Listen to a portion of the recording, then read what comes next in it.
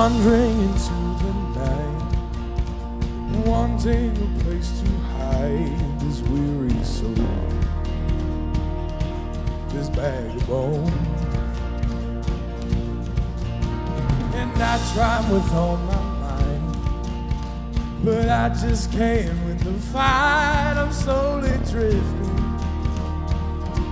a vagabond. And just when I ran out of road, I met a man I didn't know, and he told me that I was not alone. So pick me up, turn me around, you place my feet on solid ground. I thank the Master, I thank the Savior, because you healed my heart, you changed my name. Forever free, I'm not the same. I thank the Master, I thank the Savior, I thank God. Oh, I cannot deny what I've seen. Got no choice but to believe. My doubts are burning like ashes in the wind. So long to my old friends, burden and bitterness, you can just keep it moving. No, you ain't welcome here. From now till I walk streets of gold, I'll sing of how you saved my soul. This wayward son has found his way back home. Pick me up, you turn me around, you place my feet on solid ground. I thank the Master, I thank the Savior, because you healed my heart, you changed my name. Forever free, I'm not the same. I thank the Master, I thank the Savior, I thank God. Whoa, whoa.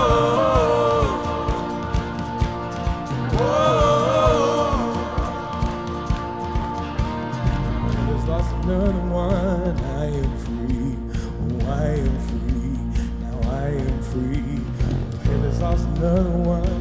I am free. Oh, I am free. Now I am free. Oh, hell has lost another one. I am free. Oh, I am free. Now I am free. Oh, hell has lost another one. I am free. Now I am free. Oh, I am free.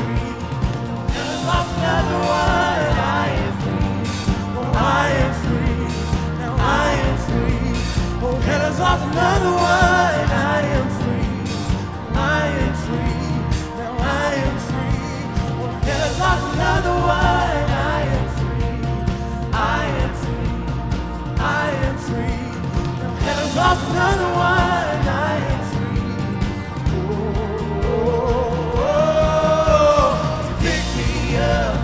Turn me around, you place my feet on solid ground. I thank the Master, I thank the Savior, because you healed my heart, you changed my name. Forever free, I'm not the same. I thank the Master, I thank the Savior, I thank God. Whoa, whoa.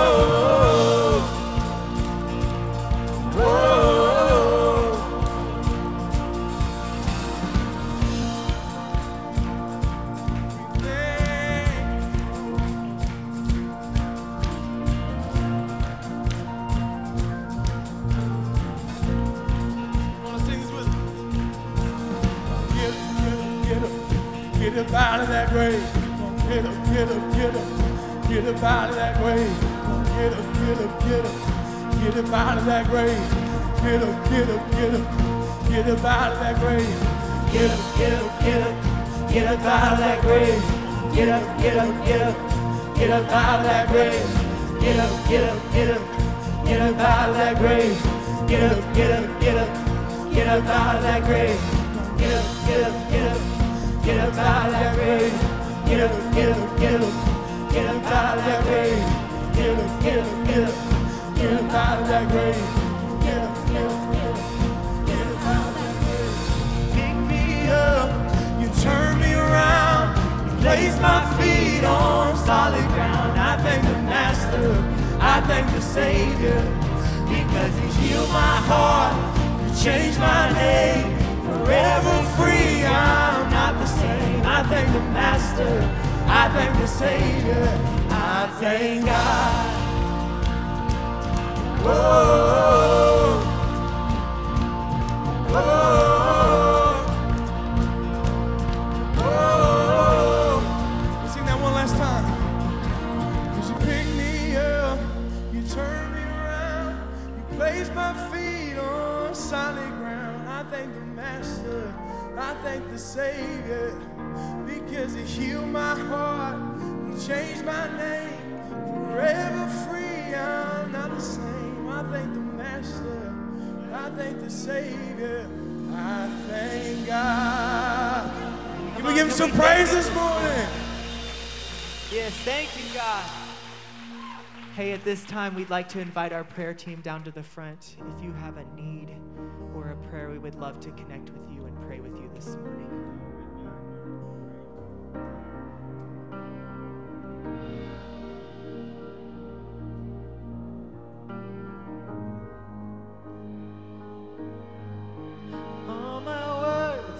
Short. I've got nothing new. How could I express all my gratitude? I could sing these songs as I often do, but every song must stand.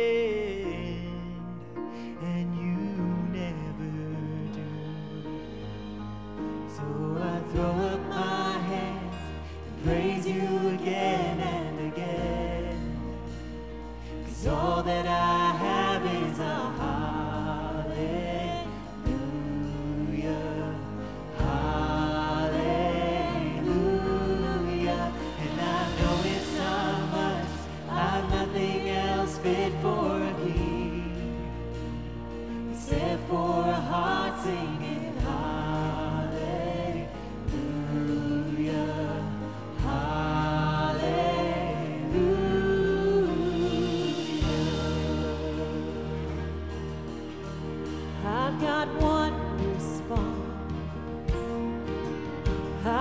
just with my arms stretched wide, I will worship you. So I throw up my hands and praise you again and again, 'cause all that I have is a hallelujah, hallelujah. It's not much, I've nothing else fit for a king, except for a heart singing hallelujah, hallelujah,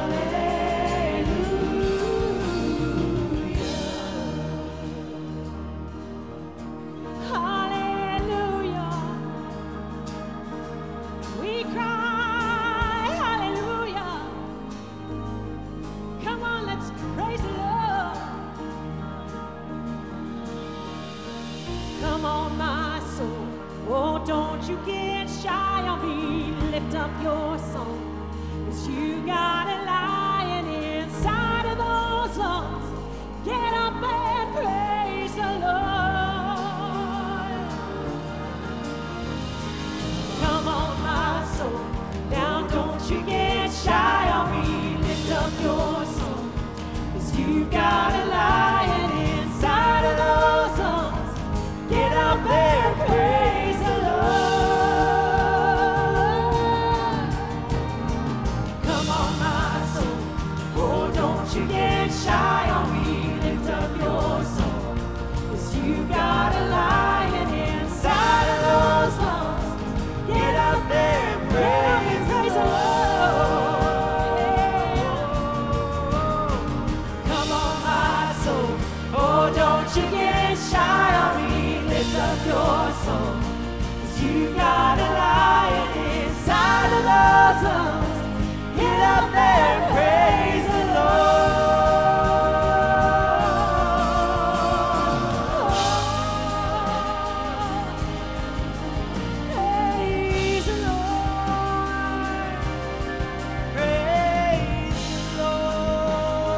praise Him in all seasons. Praise Him for all reasons. We worship You, Lord. Thank You so much for today. So I throw up my hands and praise You again and again. 'Cause all that I have is a hallelujah, hallelujah. And I know it's not much, I'm nothing else fit for a king, except for a heart singing hallelujah, hallelujah.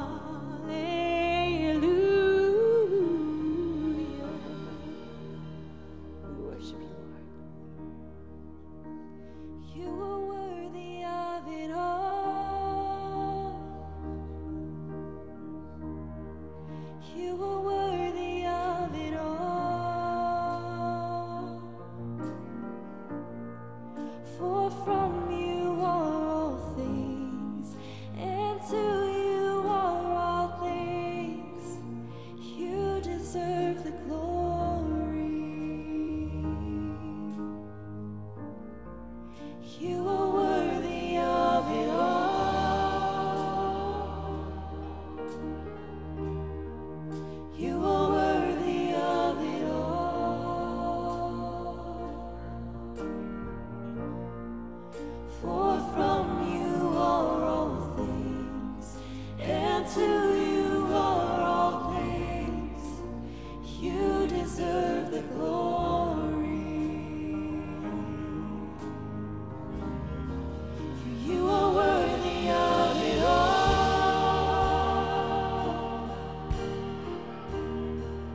You are worthy of it all. For from You are all things, and to You are all things. You deserve the glory. For from You are all things, and to You are all things. You deserve the glory.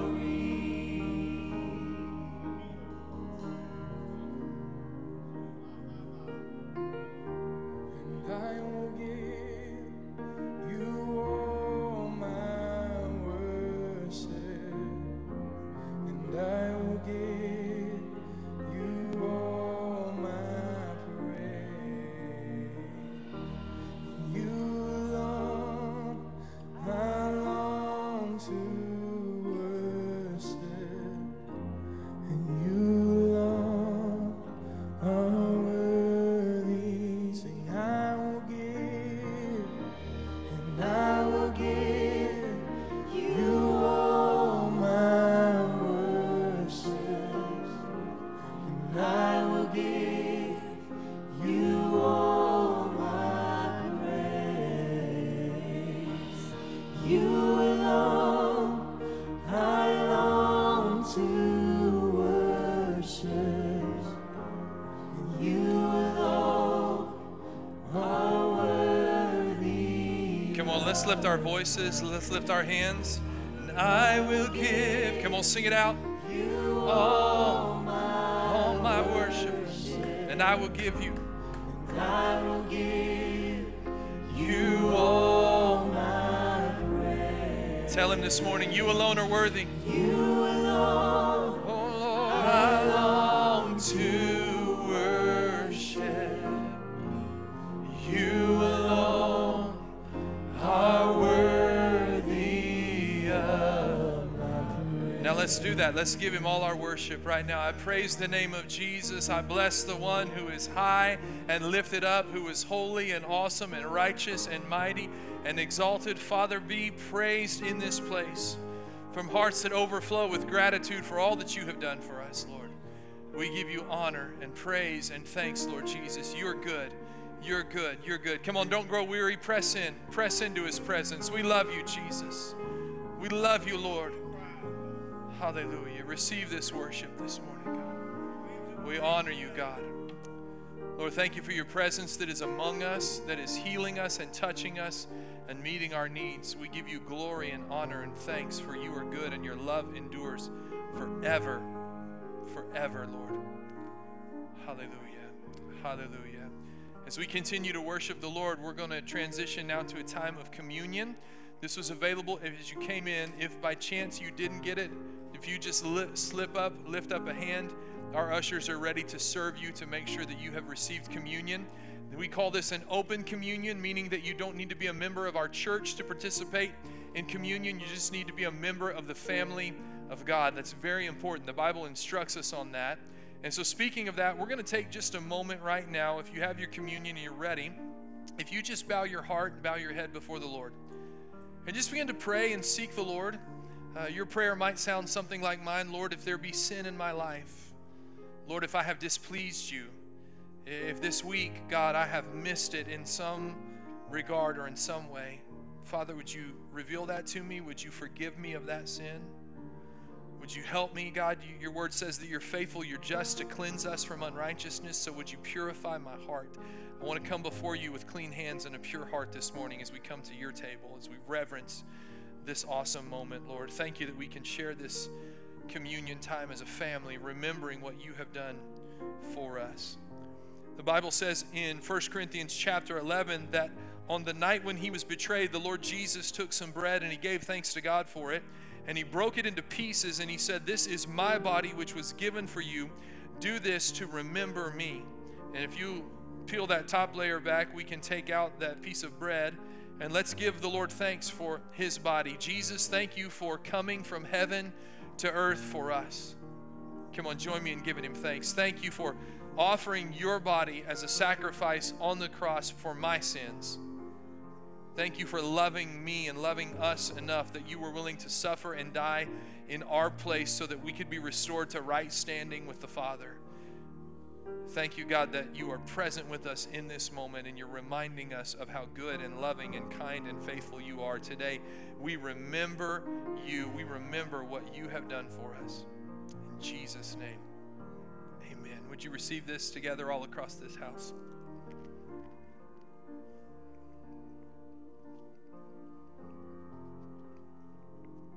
Now, the Bible goes on to tell us that in the same way, he took the cup after supper and he said, "This cup is the new covenant between God and his people, an agreement confirmed with my blood.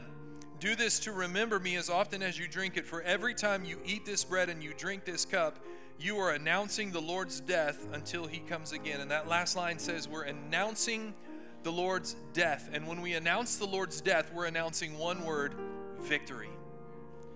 Normally, death doesn't mean victory, but in the case of Jesus, his death meant our victory. It's his victory over sin and sickness and disease and punishment and distance and separation from God. But because he died, we get to experience the victory through Jesus Christ who loved us. The Bible says that it's his blood that takes our sins, which were like scarlet, and makes them white as snow. The Bible tells us that it's his blood that heals our body, that by his stripes we are healed. The Bible tells us that we overcome by the blood of the Lamb and by the word of our testimony. And so the strongholds, the temptations, the addictions, the chains that held us bound, they are broken in Jesus' name because of his blood, which was sacrificed for us. This morning, if you would peel that top layer back and if you would begin to just give him praise with me. Lord Jesus, thank you for your blood, which has never lost its power, which restores, redeems, it saves. It brings health and wholeness and healing into our body. Your blood, which is eternal, and it is freely given to all who ask of you. We thank you for the precious blood of the Lamb. We glorify you in Jesus' name. Amen. Amen. Would you receive that together? And as you set that down, would you just begin once again, whether it be to lift your hands or lift your voice, but would you thank him for the victory that we have in him? We praise you as we remember you this morning, as we announce your death, your victory, which meant our salvation, as we remember and recognize what you have done for us. We give you all the praise and all the glory and all the honor today. You're probably near somebody you know or love. And if you would you just make a point of contact with them this morning, whether that be taking them by the hand or putting an arm on their shoulder? And would you just begin to pray over them, Lord, in Jesus' name, as we're together as your family, your body of believers. We speak health and wholeness and life and favor and anointing. Lord, we thank you that he who is in us is greater than he who is in the world. We thank you that the Bible declares that no weapon formed against us will prosper, that the Bible tells us that we are more than conquerors through him who loved us. And so we thank you, Lord Jesus, in this morning and in this moment, that you are with us, that you are for us, that you are causing us to prosper and to triumph, and we give you praise. Come on, just speak blessing over those people nearby you. Lord, we bless you. We thank you. Your goodness, your mercy, your love endures forever.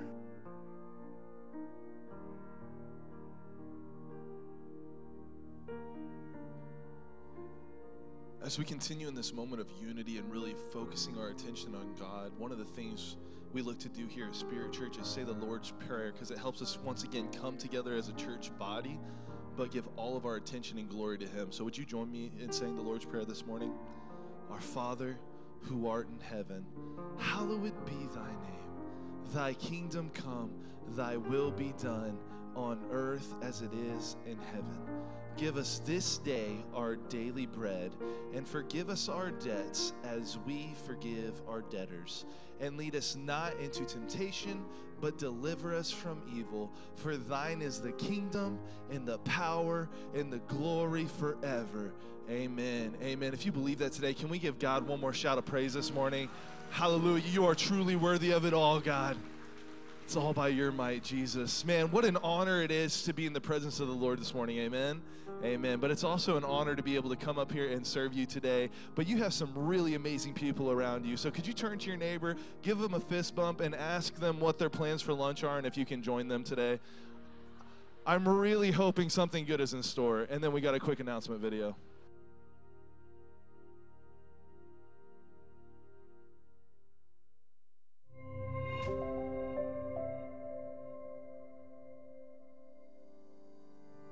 Hey Spirit Church family, Pastor Daniel here, and we are so happy that you could join us today. Whether you're joining us here in person or joining us online, we consider you a part of our family, and we're so excited to connect with you today. If you're here in person, you can go ahead and scan this QR code to fill out your guest or connect card today.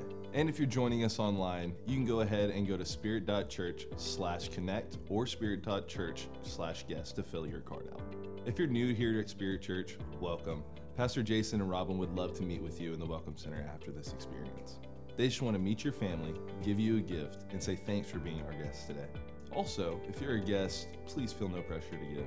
Let this service be our gift to you. But if you're here and you want to give, here are 3 ways that you can. You can use a giving envelope and drop it in either giving kiosk in the Commons area. You can give on our website at spirit.church/give. Or you can use our Church Center app. And once again, thank you so much for your generous giving, Spirit Church. Because of it, we're able to continue impacting the next generation here in our community. Now, I got a few announcements for you. Legacy Night is back this Friday, August 25th at 6 p.m. If you're 55 or older, man, do we have a special treat for you. Pastor Phil Taylor is going to be coming and bringing the word. And if that's not enough, we're going to pregame with some amazing cobbler and ice cream. You don't want to miss it. If you're new here, you're invited to our new people party this next Sunday following our 11 o'clock worship experience. You'll join us in the cafe to meet our staff, get to know a little bit more about our church, and also enjoy a free lunch on us. If you'd like to attend, please go online to our website at spirit.church/sign-up to register today. Spirit Church, you're the best. Now let's go ahead and let's grab our message notes and let's get ready for Jason to continue his series on worship.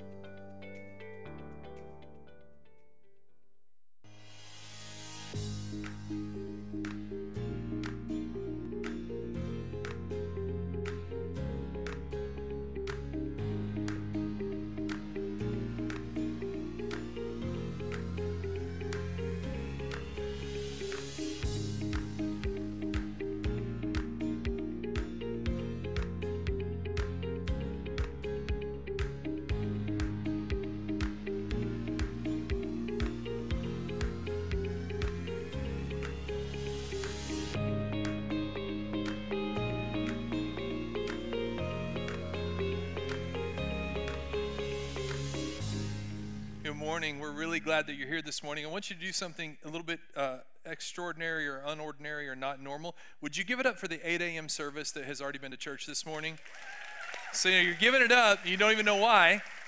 You're just so great. You did it because I said, here's why. If they would have been in here, some of you would have been sitting in the commons this morning. So the 8 a.m. service is growing, and it's helping us to make a need or to make room to reach one more. If you're here this morning and you feel a little bit crowded, there's plenty of room at 8 a.m. If you can get your husband or your wife or your kids up that early, we'd love to have you. There's a free breakfast available, and then we're doing this to try to reach one more. I'm going to invite you to go ahead and stand. I'm going to dive right in this morning and get right to the Word. We're standing in honor of God's Word. We're looking at our In the Vault text. It's found in Psalm 103, verses 1 through 5. This is the verse we're working on all month long. At the end of this month, so next week, we'll have quotation stations available where you can quote this verse after you've memorized it, and there'll be an incentive just to encourage you to continue in this good behavior of memorizing Scripture. Scripture's powerful, amen? So let's say this together on three. 1, 2, 3. Let all that I am praise the Lord. With my whole heart, I will praise His holy name. Let all that I am praise the Lord. May I never forget the good things He does for me. He forgives all my sin. He heals all my diseases. He redeems me from death and crowns me with love and tender mercies. He fills my life with good things. My youth is renewed like the eagles. Would you pray with me this morning, Father? Thank you for your word. And it's so powerful. Your word challenges us. Your word changes us. Your word makes us more like you. And this morning, as your word is proclaimed, would my voice not be the one that people hear? Holy Spirit, would you speak to us? Would you communicate to us uniquely and specifically exactly what you have for us to hear today? Would we truly hear from you in this moment, God? I thank you that we're going to be more like you as a result of this time we spent in your presence. In Jesus' name, amen. Amen. God bless you as you're seated. Thank you again for being here. What a great crowd today. I'm going to begin this morning by asking you a series of very difficult questions, and don't feel any responsibility or obligation to answer out loud. Just think about them for a moment. Have you ever been disappointed by God? Maybe He didn't answer your prayer, or maybe He didn't do what you wanted Him to do. Maybe He didn't do it when you wanted Him to do it. Maybe you feel lonely or isolated or depressed. Perhaps your circumstances have made you feel let down or brokenhearted. Better yet, have you ever felt abandoned by God or confused by His ways? Maybe God doesn't make sense to you, or His ways don't appear to be fair. And when we hear reports in our world of unspeakable tragedies, when we learn about people who have died too young or too unexpectedly, when we read about sexual abuse, especially against minors, or human trafficking that takes place, or incurable cancer that spreads, when we're reminded of the food insufficiencies and the inaccessibility of clean water in some parts of the earth, our first response is usually not to stop and worship God. On the contrary, these events usually cause us to question God and to doubt His ways. And when these things happen, our tendency is usually to pull away from God, when instead we should be drawing near to Him in worship. You see, regardless of what we think God should or should not do, regardless of what God chooses to do or not to do, when we can and we cannot make sense of His plan or His ways, we know, we believe, and we trust that He's still God, that He's still good. We believe that His love endures forever. And it's in those tough moments, in those difficult times, in those vulnerable instances that God doesn't want us to push away from Him. Instead, He's inviting us to trust Him.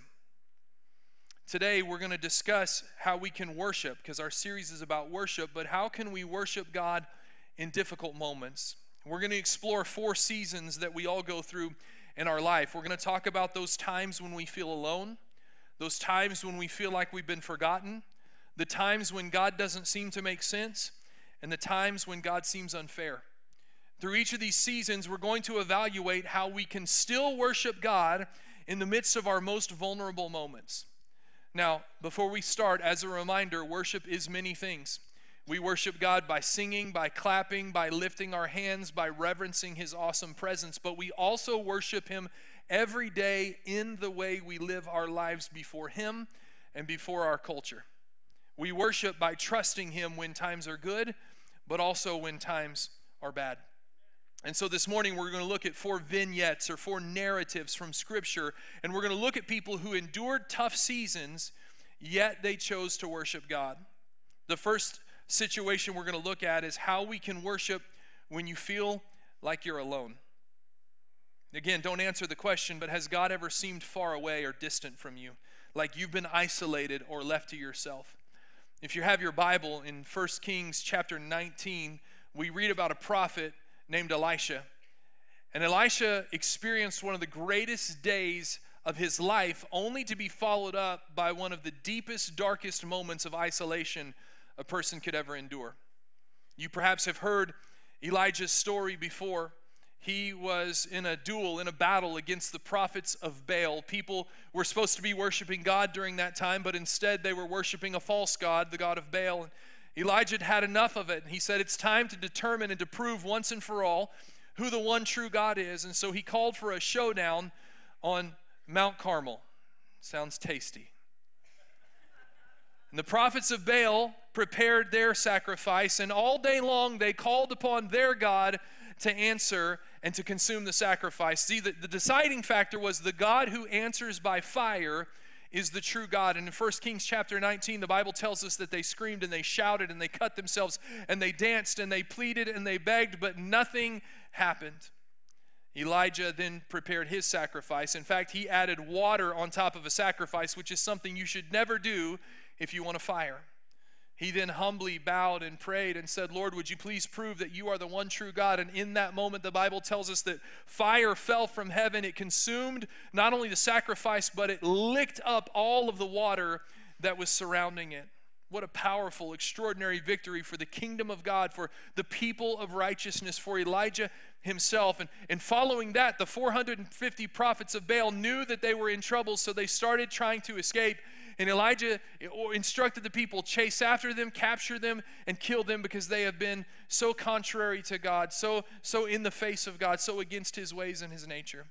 Still, in that very same day, in that very same moment, Elijah then asks for God to send rain. You see, the land was in the middle of a drought. It had been 3 years since there had been rain. Elijah asks for rain to fall from heaven, and God causes what the Bible describes as a terrific rainstorm to fall.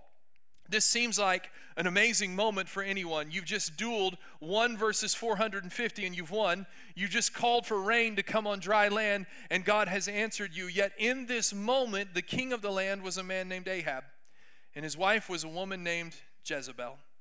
And Jezebel didn't just hate God, she hated the people of God, and she wanted them all to be destroyed. So following these 2 epic victories, Jezebel sends a message to Elijah. And she says, may the gods strike me and even kill me if by this time tomorrow I haven't killed you, just as you have killed them. In response to this message, Elijah runs away and hides under a tree, and his prayer to God is, I'm done, take my life. Take me away, I can't take it any longer. And God appears to him in that moment and says, Elijah, what is wrong with you? And in verse number 10, Elijah replies to the Lord, I have zealously served the Lord God Almighty. But the people of Israel have broken their covenant with you. They've torn down your altars. They've killed every one of your prophets.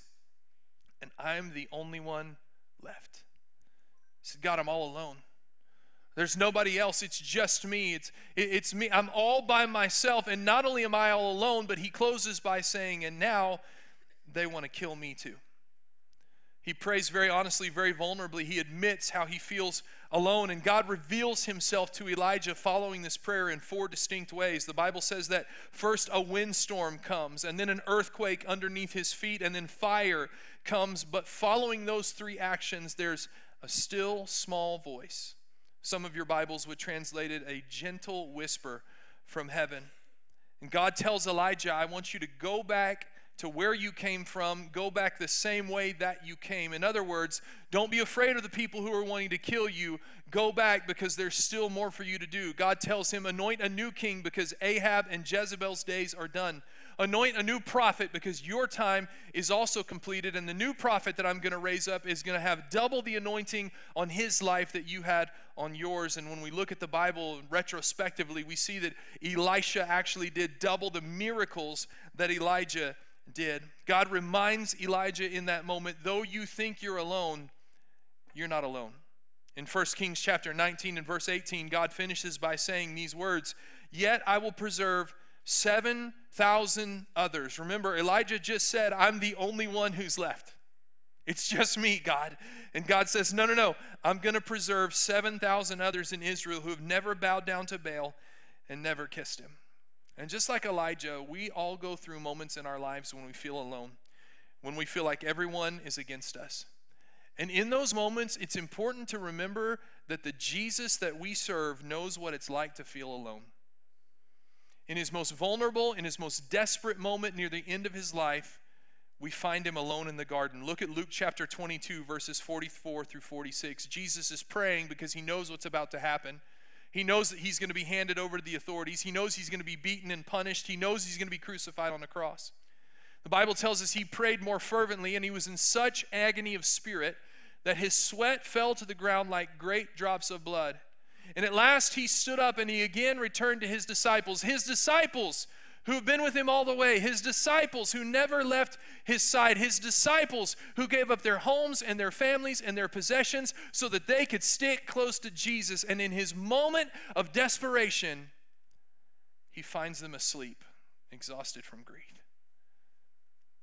Have you ever felt alone? Jesus knows what it's like to feel alone. Elijah felt alone in that moment. And he chose to worship God, but not in the way that you and I would think of worshiping God. We read from Elijah's story, and we find that Elijah's worship came in the form of one simple word, obedience. He worshiped the Lord by continuing to obey God, even when he felt alone and isolated. God told him to go back the way he came, to anoint a new king, to anoint a new prophet, and we read that Elijah did all of those things exactly as God directed him to. And because of that, he got the coolest chariot ride ever. The Bible says a chariot of fire came down and swept him up into the heavens. He never had to face the death that all of us will face, that God took him to heaven. Why? Because when he felt alone, he still chose to trust God, and he still chose to obey God. We can worship when we feel alone, but we can secondly worship when we feel forgotten. Have you ever been there? Not just forgotten, but maybe you felt forsaken. That word forsaken means that you're not just alone, that you're deserted, that you're abandoned, that you're completely forgotten. If you have your Bible, I prefaced it last week that we would look at Job chapter 1 and chapter 2, that powerful book, 42 chapters, that narrative of Job's life. And the Bible tells us of Job, it's a story of a man of incredible wealth and reputation. In fact, the very first verses of the book say, there once was a man named Job, and he lived in the land of Uz, and he was a blameless man, a man of complete integrity. He feared God. He stayed away from evil. He had 7 sons. He had 3 daughters. He owned 7,000 sheep, 3,000 camels, 500 teams of oxen, 500 female donkeys, and he also had many servants. He was, in fact, the richest person in that entire area. When you study the life of Job, you find out that Job did good, Job loved God, Job followed God's ways. But in the span of just one day's time, a group of raiders came down and killed his oxen, his donkeys, and his farmhands. Then he receives a report that fire has fallen from heaven and has burned up all of his sheep and all of his shepherds. Then he gets a report that another group of raiders stole his camels and killed his servants. Then the final report comes that his sons and daughters were eating together when a powerful windstorm swept up, causing the foundations of the house to be shaken and the roof to collapse upon them, and all 10 of his children died in a single instant. In that moment, Job feels forgotten. Not just forgotten, he feels forsaken. Not just forsaken, he feels wrongly punished. What did I do? And when you and I have those same moments like Job did, when we feel forgotten and forsaken and abandoned, we have a God who knows exactly what that's like. Bible tells us that when Jesus was hanging on the cross in Mark chapter 15, in verse 33, that at noon darkness fell across the whole land until 3 o'clock. And at 3 o'clock, Jesus cries out with a loud voice from the cross, my God, why have you abandoned me? You see, Jesus, he knows what it's like to feel abandoned and forgotten and forsaken. Job knew what it was like. But it's interesting and important that we study his response, because the end of Job chapter 1 says that Job tore his robe in grief and he shaved his head. Those were symbols of both grief and of worship, of honor. He fell to the ground in worship and he said, I came naked from my mother's womb and I'll be naked when I return.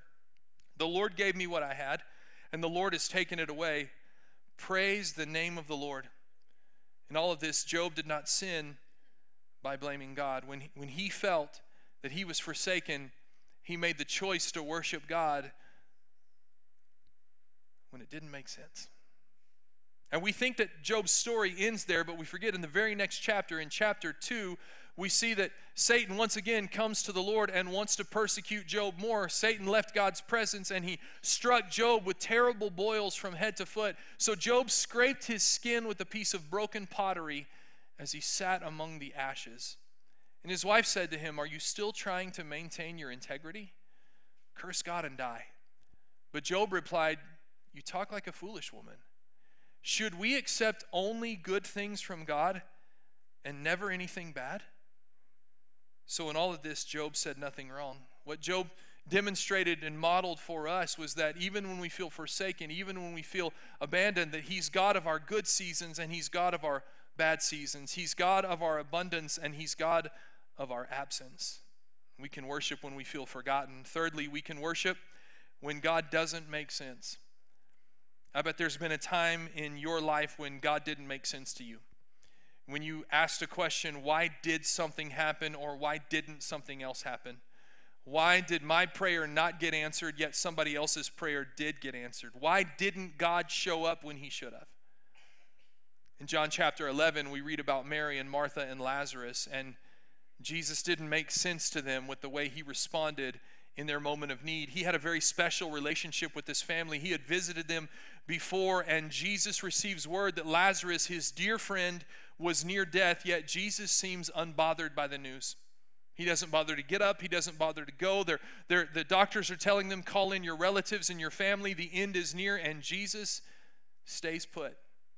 He waits 2 days in the village or town where he is before he even starts to make the journey back to where Mary, Martha, and Lazarus are. That delay results on Jesus not even arriving to the city until Lazarus has been in the tomb for 4 days. It's over. It's done. He's gone. And it didn't make sense. And Martha confesses that in John chapter 11 and verse number 20. She sees Jesus coming, and it says she went out to meet him, but Mary stayed in the house. And Martha said to Jesus, Lord, if only you had been here. Now, if she was a good Oklahoma woman, she would have said, you should have been here. Or where were you? Or why didn't you show up? You know, it's probably not the first time she has said those words, because later we'll read that Mary comes out to greet Jesus and she says, Lord, if only you'd been here. If you would have been here, he'd still be alive. If you would have shown up, he wouldn't have died. You see, for them and their culture and their context, according to their religious laws, if Jesus truly was God, then he would have prevented physical death, because that's what a good God does. He keeps you from dying. See, for them as Jews, death was a sign that God had deserted them. The presence of death meant the absence of God in their mind. And for you and I, when we feel like God doesn't make sense, we serve a Jesus who knows what it's like when life doesn't seem to make sense. If we go back to that scene where he's in the garden and he's praying, knowing what is about to come, in Matthew 26 and verse 39, the Bible tells us he goes a little further to pray, and he bows with his face to the ground and he prays these words, my Father, if it is possible, let this cup of suffering be taken away from me. See, he was fully God, but he was fully man, and the fully man part of him is struggling with making sense of what's about to happen to him. The fully God part understands it, but for the fully man part, this isn't right. I deserve better. this shouldn't be happening. But the fully God part steps up and he says, yet I want your will to be done and not mine. See, Jesus, he knows what it's like for life to not make sense. Mary and Martha were experiencing it firsthand as their brother Lazarus was in the tomb. And how did they respond? How did they worship through this moment? Well, Martha worshiped by not giving up on her faith in Jesus. The Bible tells us that she chooses to believe even when he doesn't make sense. And that might be one of the most powerful forms of worship that we see ever in the Bible, is when I don't understand God and when he doesn't make sense to me and when his ways are foreign, I still choose to trust and believe him. In verse 22 of John chapter 11, even though she says, you should have been here, and if you would have shown up, he wouldn't have died, she responds by saying, but even now, I know that God will give you whatever you ask. The commentators and the theologians tell us that what she's really trying to say is, I still believe in you. I still trust you. I don't understand this. This isn't right, and none of this makes sense. But you're still the Messiah, and I'm going to trust you. We can worship when God doesn't make sense. Finally, we can worship when life isn't fair. We've probably all had a time where we just said, it's not fair. What I'm going through, what I'm experiencing, what I'm encountering, the hand that I have been dealt is not fair. Or maybe it's not even ours. Maybe it's somebody else's situation, and we see them and we say, what they're enduring is not fair. They deserve better. I told you last week that we'd look at the book of Habakkuk today, those 3 chapters from the Old Testament. And the book of Habakkuk is a study of not fair. It's a godly, faithful man, a prophet who's living in a time when most people are not godly and most people are not faithful. And as a result of the ungodliness and the result of the unfaithfulness, he's seeing death and destruction and harm all around him, and it doesn't make sense. And so Habakkuk writes very vulnerably, very transparently, very honestly to God. And he says this, how long, O Lord, must I call to you for help, but you do not listen? Violence is everywhere. I cry, but you do not come to save. Must I forever see these evil deeds? Why must I watch all this misery? Wherever I look, I see destruction and violence. I'm surrounded by people who love to argue and fight. The law has become paralyzed, and there is no justice in the courts. The wicked far outnumber the righteous, so that justice has become perverted. It doesn't seem fair to Habakkuk. He can't rationalize and understand what is happening and why he's having to go through it. And let me give you more background of what's taking place in Habakkuk's day. As I said, he's living devoutly before the Lord, but most other people were not. And as a result, the empire or nation of Babylon had become a world superpower. And God had allowed Babylon and Nebuchadnezzar to invade the land of Judah where God's people were living. They'd not only captured Jerusalem, they'd ransacked God's temple. And as a result of that, they took 10,000 Jewish people as their captives. Some of them you've heard of before, like Daniel and Shadrach and Meshach and Abednego. And Habakkuk is watching this happen. He's watching his nation crumble. He's watching his city be destroyed. He's seeing God's temple being ransacked and burned to the ground. He sees a king, a good king, Zedekiah, try to lead a rebellion, but Nebuchadnezzar just incites his anger, and so he burns the temple to the ground and destroys the entire city. Habakkuk sees this punishment and this suffering, and he says, this is not fair. And you've probably had a situation in your life where you've seen the walls crumble around you and things be burned by fire, and you say, this is not fair. And in those moments, it's important that we remember that we have a Jesus who understands not fair. If we read about him in Isaiah 53, we see a prophecy about his life that he fulfilled, and he emulates, he exemplifies not fair. It says he was despised and rejected. It's speaking of Jesus. He was a man of sorrows. He was acquainted with deepest grief. We turned our backs on him and looked the other way. He was despised, and we didn't care. Yet it was our weaknesses that he carried. It was our sorrows that weighed him down. And we thought that his troubles were a punishment from God, a punishment for his own sins. Verse 5 says that he was pierced for our rebellion. He was crushed for our sins. He was beaten so we could be made whole. He was whipped so we could be healed. All of us, like sheep, we've strayed away and we've left God's paths to follow our own ones. and the Lord laid on him the sins of us. Verse 7 goes on to say, he was oppressed, he was treated harshly, yet he never said a word. He was led like a lamb to the slaughter, and as a sheep is silent before the shearers, he didn't open his mouth. Unjustly condemned, he was led away, and no one cared that he died without descendants. No one cared that his life was cut short in midstream. But he was struck down for the rebellion, God says, of my people. Verse 9 finishes this thought of the not fair that Jesus experienced. He'd done no wrong. He had deceived no one, but he was buried like a criminal. See, when we encounter and when we endure and when we face not fair, Jesus understands not fair. He endured not fair for you and I. Habakkuk was living a life that seemed unfair, and I read the verse to you last week, but I want to repeat it for you this morning because here's Habakkuk's response when he feels like life is not fair. He says in verse 17 of Habakkuk chapter 3, even though the fig trees have no blossoms and there are no grapes on the vines, even though the olive crop fails and the fields lie empty and barren, even though the flocks die in the fields and the cattle barns are empty, yet, it's a three-letter word, but man, it's powerful.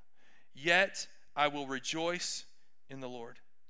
When life isn't fair, yet I will rejoice in the Lord. When life isn't fair, I will be joyful in the God of my salvation. He writes, the sovereign Lord is my strength. So we can worship God when we feel alone. We can worship God when we feel forgotten. We can worship when God doesn't make sense. We can worship when life doesn't seem fair. And in 20 plus years of pastoral ministry and ministry in general, I've seen every one of these situations and scenarios lived out in the lives of people that I love and even in my own context in my own family. And a great resource for me outside of the presence of God and the people of God has been a book by Dr. James Dobson called When God Doesn't Make Sense. And we tell people just get saved and it'll all be okay. But there are times when God doesn't make sense. And I want to share Dr. Dobson's response for when we go through these situations that I just talked about. We'll put the quote on the screen. It's 2 slides, so I'll read them both to you. He writes these words, my concern is that many believers apparently feel that God owes them smooth sailing or at least a full explanation and perhaps an apology for the hardships that they encounter. We must never forget that He, after all, is God. He is majestic and holy and sovereign. He is accountable to no one. He's not an errand boy who chases the assignments that we dole out. He's not a genie who pops out of the bottle to satisfy our whims. He is not our servant. We are His. And our reason for existence is to glorify and to honor Him. Dr. Dobson goes on to write the very next paragraph, even so, sometimes He performs mighty miracles on our behalf. Sometimes He chooses to explain His action in our lives. Sometimes His presence is as real as if we had encountered Him face to face. But other times, when nothing makes sense, when what we are going through is not fair, when we feel all alone in God's waiting room, He simply says, trust me. Trust me. Now take a deep breath. It's heavy. And it was heavier for the 8 o'clock service because it was earlier. Y'all are getting the benefit of extra caffeine and donut holes to kick in the sugar. We see in the Bible where it's possible, where it's done, where people worship God through vulnerability, through difficulty, through suffering, through hard times. But practically for you and I, although it's real in the Bible and we trust that it is, how can we worship God even in the midst of life's most challenging moments? You may have already encountered it. They may be yet to come. There might be more to come. But how do we still worship Him when we feel alone and forsaken and forgotten, when He doesn't make sense and when life isn't fair? I want to leave you with just a few thoughts this morning for those times when we don't feel like worshiping. Here's the first one. The thought for when I don't feel like worshiping is that I can be honest with God. I can be honest with God. We read Habakkuk's writings. We just read it a few moments ago, and he was very honest. You're not answering. It seems like you're not listening. Job, as you study throughout the 42 chapters of his book, later in his writings, later in his life, he confesses his concerns and his doubts with the Lord. He was very honest with him, and God never rebukes us for being honest with him. Secondly, when I don't feel like worshiping, I need to remember that Jesus is not afraid of my questions. He's not scared of them. You see, in some religious context, it's not acceptable to ask why. You can't ask why. But Jesus, we see, he's never afraid of questions. When you read the book of Psalms, a lot of the Psalms start with this word, why? Why? And when you read the New Testament and the life of Jesus, you see people that come to him all the time with questions. And he doesn't tell them, don't ask. He receives their questions. Now, in full disclosure, sometimes Jesus just chooses not to answer. Sometimes Jesus gives them the answer that they didn't want. Sometimes Jesus responds with a question for the one who questioned him. And there's those other times when the question of why is not going to be answered on this side of heaven. And instead of getting our answer now, we have to trust our whys to Jesus until we get to heaven and we have full understanding and full comprehension. Something else to remember when I don't feel like worshiping is that it's okay to be confused. Life is confusing. It's hard. It's difficult. And the things that happen don't always make sense. There is bad and there is sad in this world, and it makes it tough to understand God's plans and God's ways. But Isaiah chapter 55, God says these words, "My thoughts are nothing like your thoughts, and my ways are far beyond anything that you could imagine." So when I can't figure out why it makes sense, I have to trust that he's got a plan and that he's got a purpose. And even though I don't understand it or figure it out or can reconcile it in my mind now, he says, just as the heavens are higher than the earth, my ways are higher than your ways, and my thoughts are higher than your thoughts. Hebrews chapter 2, in the midst of our confusion, invites us to trust and to worship God. It says we're receiving a kingdom that is unshakable. Though we live in a world that can and is and will be shaken, we're receiving a kingdom that's unshakable. So let us please God and be thankful by worshiping him with holy fear and with awe. In the midst of my confusion, in the midst of my questions, I choose to worship God. Why? Because worshiping through my confusion changes my feelings. When I worship God in the midst of my confusion, it causes me to focus on his character and his goodness, not my problem. And I trust him because as I worship him, I remember who he is.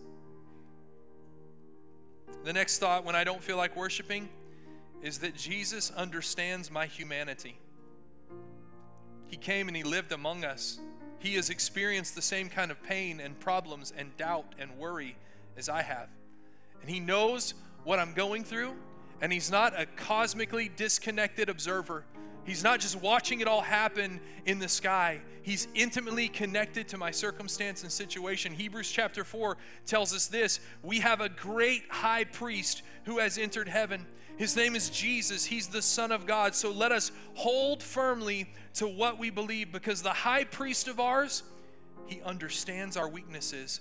Why? Because he faced all the same testings that we did, yet he didn't sin.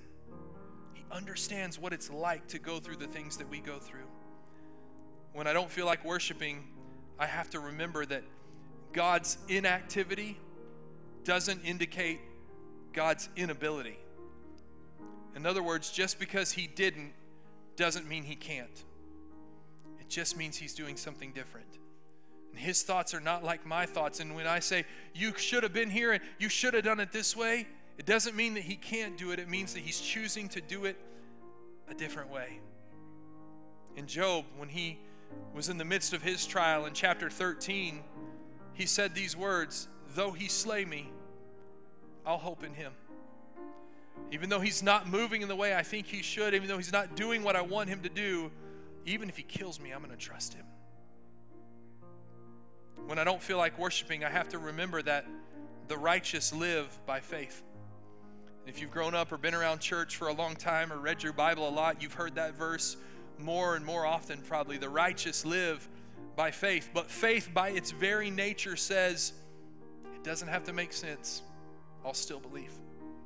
Faith at its core says, I choose to believe even when I can't see. And Habakkuk, in the 2nd chapter of his writing, he said these words, look at the proud. The proud people, they trust in themselves, and as a result, their lives are crooked. But the righteous will live how? By their faithfulness to God. Even though he didn't do it, even though he could have, but he chose not to, I'm still going to be faithful. I'm still going to believe. I'm still going to trust. When I don't feel like worshiping, I have to remember that Jesus is praying for me. And that's a pretty powerful thought. Because we've all been through those times when it gets tough and we need somebody to pray for us. And we've got those people that we know, I need that person to pray for me. I need that person's prayers in my life because what I'm going through is difficult. But we also know Scripture tells us that as powerful as these earthly prayers are, that Jesus is at the right hand of the Father and he's interceding for us. In fact, Romans chapter 8 verse 34 says, Christ Jesus, who's to condemn us? Christ Jesus is the one who died. And more than that, he was raised from the dead. And more than that, he's at the right hand of God and he is interceding for us. When it doesn't make sense and we feel alone and forsaken and it's not fair, Jesus is interceding and he's praying that we would make it through. Hebrews 7:25 says he's able once and forever to save those who come to God through him. Why? Because he lives forever to intercede with God on their behalf. So this morning I can worship him finally because I'm not destroyed. Now I want to show you this entire list in case you want a photo of it. I can be honest with God when I don't feel like worshiping. He's not afraid of my questions. It's okay for me to be confused. He understands what it's like to be me and endure the things I'm going through. And just because he's not moving the way I thought he could or should doesn't mean he's unable to move. Faith matters. And if I'm going to be a righteous person, I live by faith even when it doesn't make sense. When I don't feel like worshiping, I trust that Jesus is praying for me in that moment. But finally, when I don't feel like worshiping, I have to remember I'm not destroyed. 2 Corinthians chapter 4. We'll close with this verse. Paul writes these words. We are pressed on every side by troubles, but we are not crushed. We are perplexed, but we're not driven to despair. We are hunted down, but we're never abandoned by God. We get knocked down, but we are not destroyed. And the reason that we're not crushed, the reason that we don't despair, the reason that we're not abandoned, the reason that we're not destroyed is because he never leaves us. He's with us through it all. And rather than turning away and not worshiping and pushing away from him, he's inviting us to trust him and to worship him even when it doesn't make sense. I want to ask you to bow your head this morning because you can worship him even when you feel alone. You can worship him when you feel forgotten and forsaken. You can worship him when it's not fair and it doesn't make sense. One of the main ways you can do it is by trusting him, by making that decision. I'm still going to trust in the midst of my storm and in the midst of my struggle. But that trust is a powerful word, isn't it?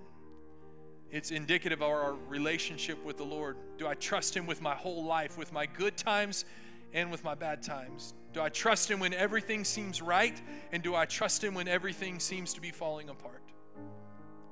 And it starts with saying yes to Jesus and accepting, receiving him as the Lord and Savior of your life. If you've never done that, this morning's a great opportunity for you to trust Jesus with your whole life. And maybe you've done that at some point, but then maybe like Job or like Elijah or like Mary and Martha or like Habakkuk, situations have come and rather than drawing near to God, you've walked away. Today's a good morning to walk right back to where he is because he hasn't moved. He's the same. He's unchanging. So today I won't embarrass you. I just want to pray with you. If today you're saying, I trust Jesus, I want to say yes to him, whether it's the first time or the first time in a long time and you're just making things right, you're rededicating and recommitting yourself to him, would you just simply slip up a hand and say, please pray for me. I'm saying yes to Jesus. Thank you for those hands. Thank you for those who have raised hands. If you're watching online, would you just write the word yes in your text box? And let us know about the decision that you're making to trust Jesus as Lord and Savior of your life. The Bible says if we confess with our mouths and believe in our heart that Jesus is Lord and that God raised him from the dead, we'll be saved. When you lifted your hand, you said, I believe. And now there's that prayer of confession that follows. So I want to invite all of us, whether you're watching online or you're here in the room with us, would you pray this prayer? Dear Jesus, thank you for loving me. I'm sorry that I've sinned and lived a life that was not pleasing to you. Today I receive you as my Savior and Lord. I ask you to forgive me of my sins and make me more like you. And I will do my best to live for you from this day forward. In Jesus' name, amen. Amen. Thank you for those who were courageous and who lifted your hands. There's a number on the screen. We'd love for you to text us and let us know what God is doing in your life. I want to invite everybody, if you would stand, if you're able.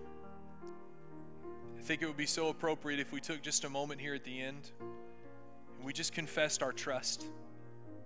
Maybe you're in the midst of one of those situations right now.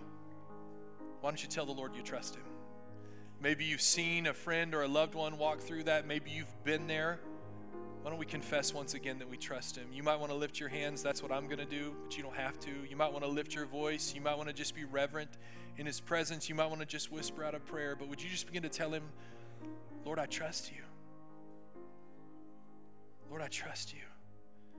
You're God of my good times, and you're God of my bad times. You're God when it's easy and it's fun, and you're God when it's painful and it hurts. You're a God of abundance, and you're still God when I have nothing. You're the God when I'm celebrating and rejoicing, and you're God when I'm grieving and mourning. And through all these circumstances and situations, I trust you. I trust you. Come on, tell him that. Make it your prayer, not mine this morning. I trust you. I trust you with my whole life.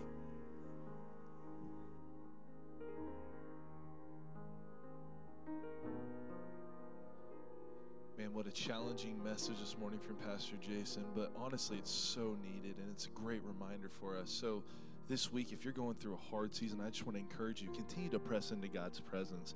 Let him be your foundation, and don't do it on your own, because he has greater things that are yet to come. Amen. Amen. Hey, just a few things before we go today. If you wouldn't mind grabbing your communion cups and dropping them in the buckets in the back on your way out. This way we can just help keep God's house clean and taken care of. Amen. It's a great thing. In addition to that, one last thing. We are meeting here tonight for our youth service from 5:30 to 7:30. We want to reach the least, last, and lost of our 6th through 12th graders. Thanks, leaders, clapping your hands right now. They're like, yes, yes. So we would love to see all of your kids come out, hang out. We're going to have an amazing time, but we just want to show Christ to each and every one of them. But as we leave today, we just want to pray a prayer of blessing over us also. If you'll raise your hands towards heaven. May the Lord bless you and protect you. May the Lord smile on you and be gracious to you. And may the Lord show you his favor and give you his peace. Go with God today.